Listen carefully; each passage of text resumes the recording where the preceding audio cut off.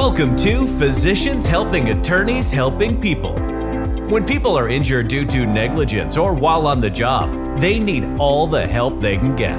Doctors Armin Feldman and Mike Bummer help ensure they get it. Join them as they discuss the newest medical subspecialty of medical legal consulting. Learn how attorneys can gain a competitive advantage in PI, workers' comp, and medical malpractice cases. Armin and Mike can help you better understand the medical issues in your cases, leading to larger settlement amounts and the best possible medical care for clients. They can help save you time and increase case value, all without breaking the bank. Let's get started. Welcome to the podcast. I'm Dr. Armin Feldman, and I'm here with my friend and colleague, Dr. Mike Bummer. And Mike, it's good to be back in the studio. We had a couple of week hiatus, and so we're off and running once again. It sure is, Armin. We both been busy, but it's nice to be back on air with you. Yeah. So today, what we're going to do is I'm going to discuss a really interesting workers' compensation case that I had. And as we had talked about, Mike, you're going to talk about one of the services that is frequently requested by our attorney clients regarding finding medical experts for them. Yep, that's exactly right. I think that as a consultant, even though we teach medicine, help our attorneys understand the medicine and medical problems of cases, what may not be a real obvious is that we're able to help them then find testifying and report writing medical experts for their needs. Right. Just to clarify that.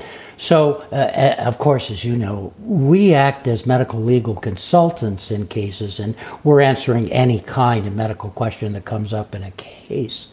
So we're working pre-trial, pre-litigation. We're working on those approximately 9 out of 10 cases that the attorneys negotiate and settle. But on those cases that they can't settle, of course, they're going to need medical experts in every area of injury, and that's what you'll talk about. And who better to play middleman there than one of their peers, a physician-to-physician conversation. So I'm looking forward to getting into that.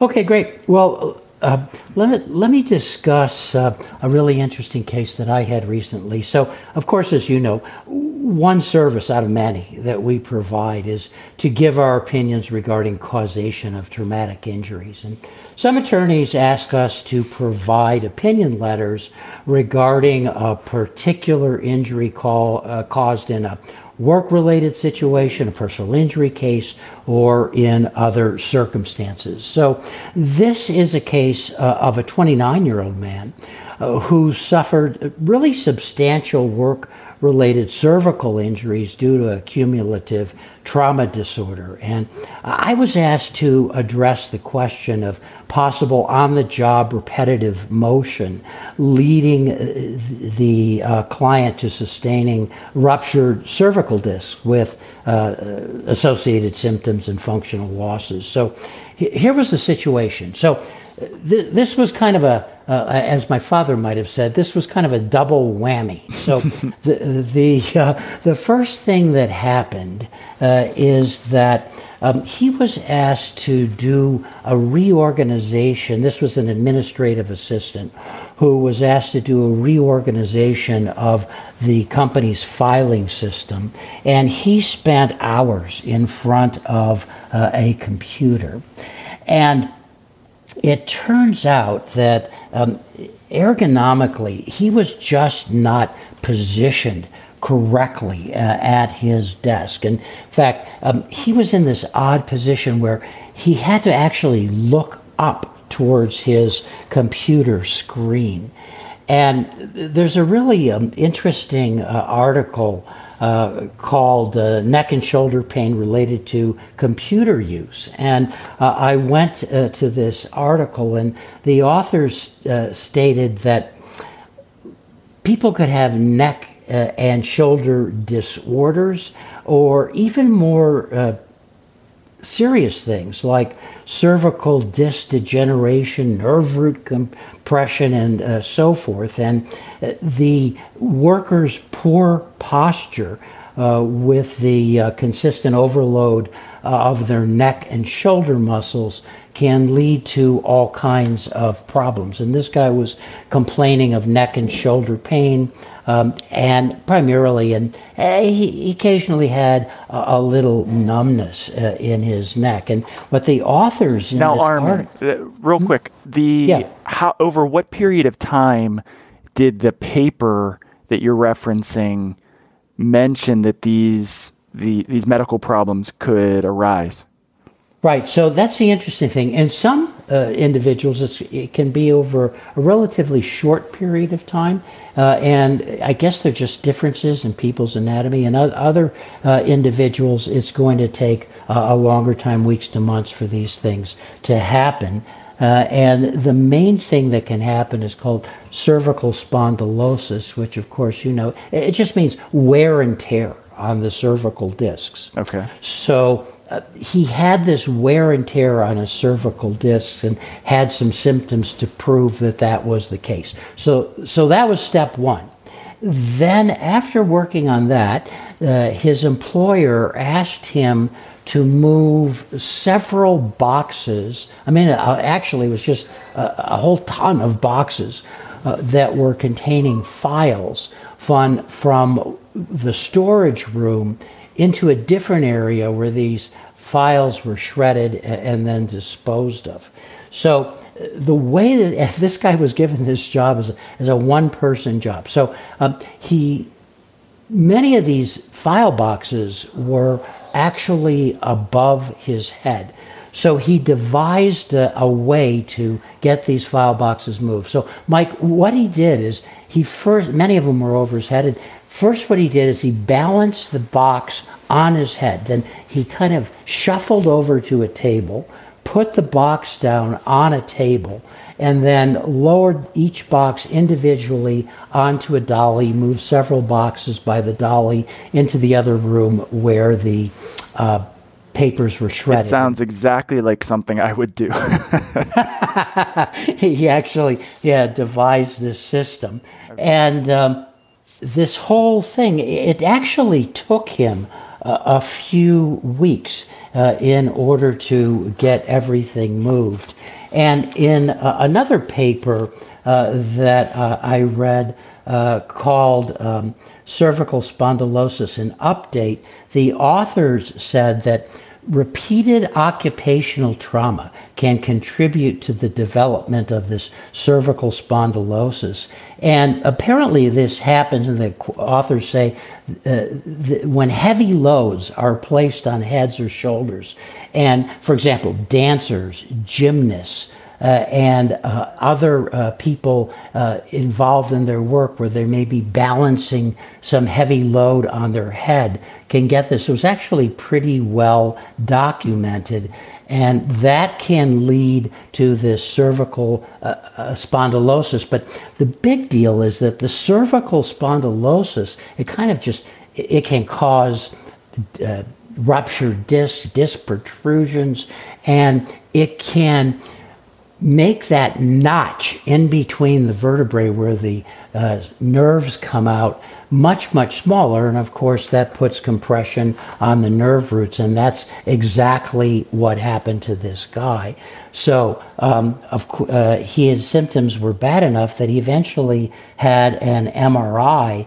And the MRI report showed that he had, at C5-6 and at C6-7, he had disc herniations, and in fact, he had nerve root compression on those cervical nerves coming out. And he had back pain, he had shoulder pain, he had paresthesias, in other words, numbness and tingling in his arms. And in fact, like, he even had some weakness in his upper extremities from the nerve root compression. Did you run into any problems where or maybe did there exist any previous imaging that showed that those conditions were not a result of previous work or life experience?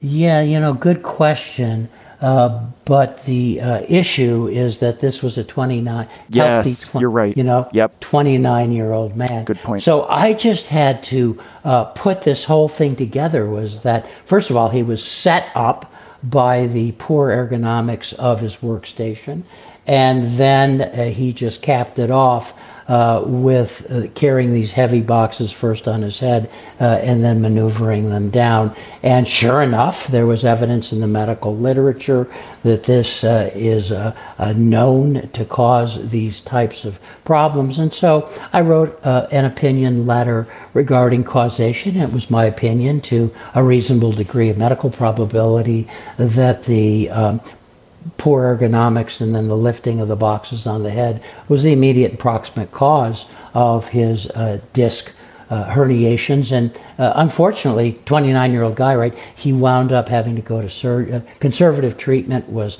not effective. He wound up having to go to surgery to correct the problem. Had a pretty good surgical outcome.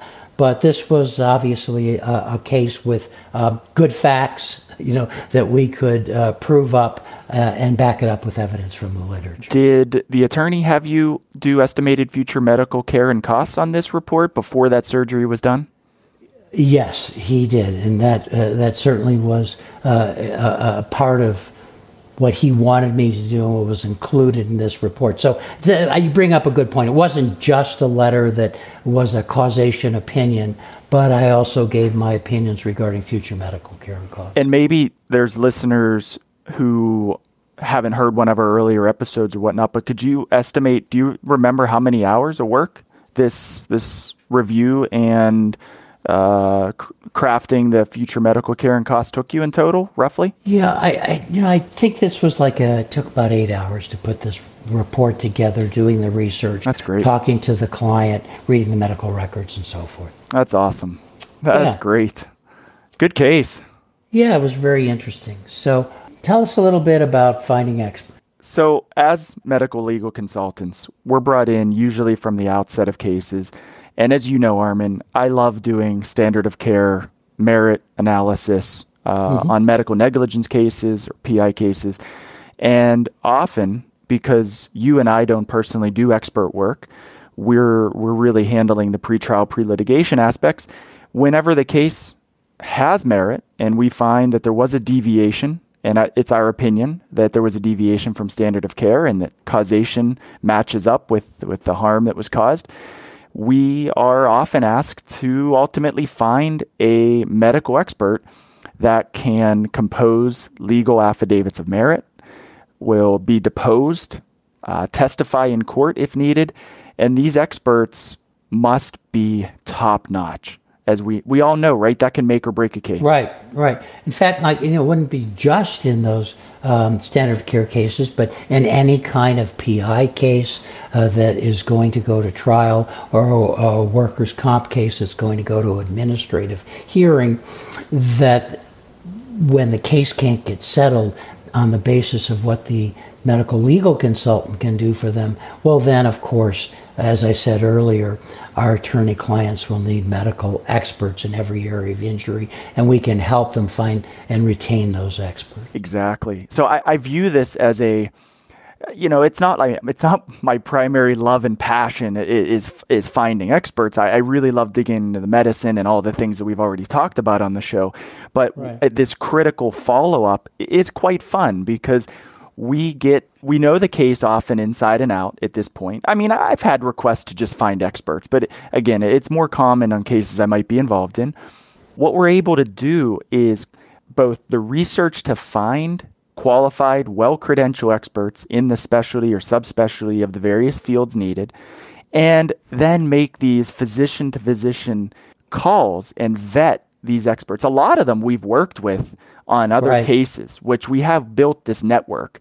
And among the various consultants doing the type of work we do, we share experts, and we share ones that are potent, powerful, well-credentialed. But then we also put in the legwork to, whether it's through literature, whether it's through friends of friends within the business, we are able to find and make these calls and vet the opinions of these various experts. Right. You know, Mike, in my experience, tell me if this is the same for you. I've found that our attorney clients, it's kind of a smorgasbord, right? So some of the attorneys will say, well, just give me a list of 3 experts and I'll take it from there. That to me undercuts what we're able to accomplish, but go ahead. Mm-hmm. But it's much more common that the attorney wants us to actually discuss the case with a potential expert, for us to get a feel for that particular expert, and then really take over that responsibility of making sure that we're delivering the right expert with the right credentials, with the right medical background, and someone that we feel will do well at trial. That is exactly right. I think you're reading my notes here, Armin, because the one thing that I vet is their passion, because I've been in this area now long enough to know that my attorneys, if they're planning to go to trial, which they have to be to get their clients the best outcome, they want an expert that is going to stand up in battle and say, no, this is how it's done. This is the way, this is the standard of care, and this is why I feel this way. And you'd be crazy to have done it or dealt with the matter the way that the defense is discussing. And by gauging that level of passion and the opinion, that's one step closer to my attorneys saving the time and resources that may be engaging a flat expert or someone who kind of is a little wishy-washy, but might want to bill them for 6 or 7 hours to review the work. And right. I always tell my attorneys, I can't guarantee an opinion. But the one word that I jumped into my head that as you were talking is, it's not just an expert referral, but it's coordination of that expert gathering experience, of bringing an expert involved into their world, into the case. It's a coordination of that effort that we're able to play in the middleman as a physician legal consultant. And I think, like you said, the expert with the right clinical background, the right legal experience, whether it be, not wanting someone with massive amounts of legal experience, because maybe they kind of would come off as a bit of a hired gun in right, court. Professional. Exactly. Yeah. And knowing that, and also not relying on experts that maybe aren't seasoned and could kind of be bullied in a deposition, but finding that right middle ground of experts who do both defense and plaintiff work and asking all those questions up front. And then I'm not sure actually about your system or your how you approach the introduction, but I write a letter to my attorneys and I do a formal introduction, and then I connect the two of them to make sure that they start off on the right foot, that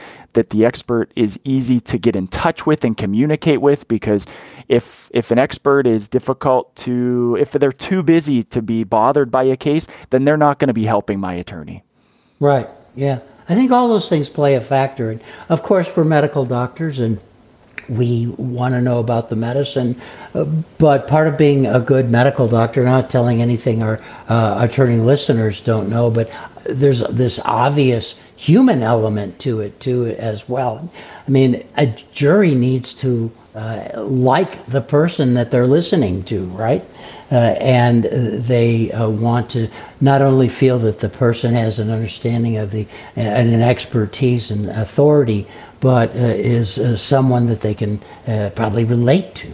Absolutely. And for what I consider to be an extremely reasonable fee, well under what the national agencies charge for just a name and a phone number, I feel like, on most matters, I'll talk to 2, 3, 4, sometimes 5 various experts to make sure that, because I have a relationship with my attorneys, and I know you do too, where I feel like an extension of their firm. So for me to call and find the right expert, I take that seriously, and I'm usually well invested in that case too, because I've started to take on ownership of the outcome for my attorney's client, who I feel like is my client as an extension of that firm. Yeah. That reminds me of something that experience that I had recently. So I was doing a case It was actually a standard of care review case related to a fellow that got a malignant melanoma and some of the things that happened. And so when I was doing my research for that, I was using a medical textbook, a surgical textbook, as kind of my big base of information. So when it came time, when the case couldn't be settled and it came time to find the expert, I called the guy that wrote that chapter of that book, and he happened to be in private practice in Milwaukee, and talked to him, vetted him, and he wound up being the guy that wrote the textbook chapter, right? So he wound up being the expert for the attorney for this case that happened to be in Denver. That reminds me too. That's awesome. What a great story. I feel like these medical experts, not all of them, but a lot of them will get into a bit more of the weeds with us, right?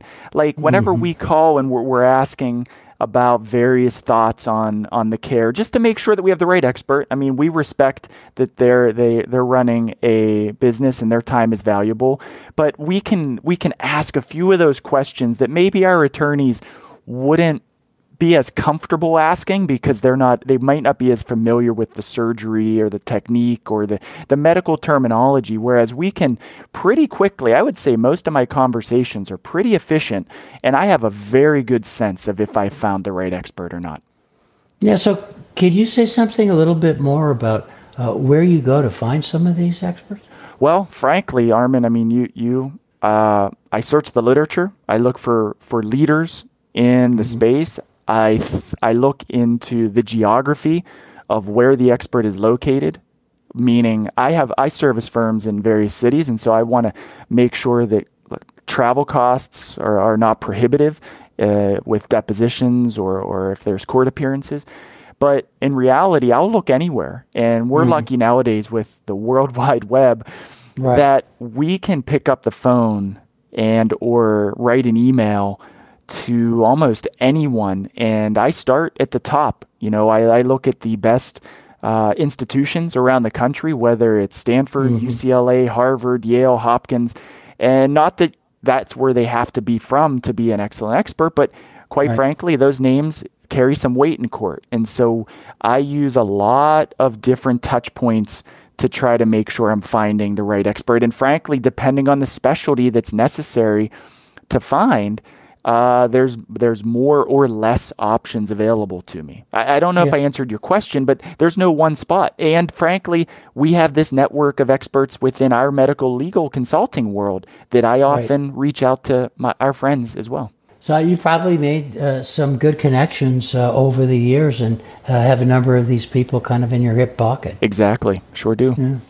Anything else on that, Mike? No, let's wrap it up for the day. I'm glad to be back. Okay, me too. So if you have comments or questions, please send us an email at comments@physicianshelpingattorneys.com. If you are enjoying the podcast, please give us a 5-star rating through the system that you use to listen to podcasts. And we look forward to talking with you next time. Thanks for listening to Physicians Helping Attorneys Helping People. For more information about the show and to listen to all the podcast episodes, go to physicianshelpingattorneys.com. You can also email Armin and Mike at comments@physicianshelpingattorneys.com.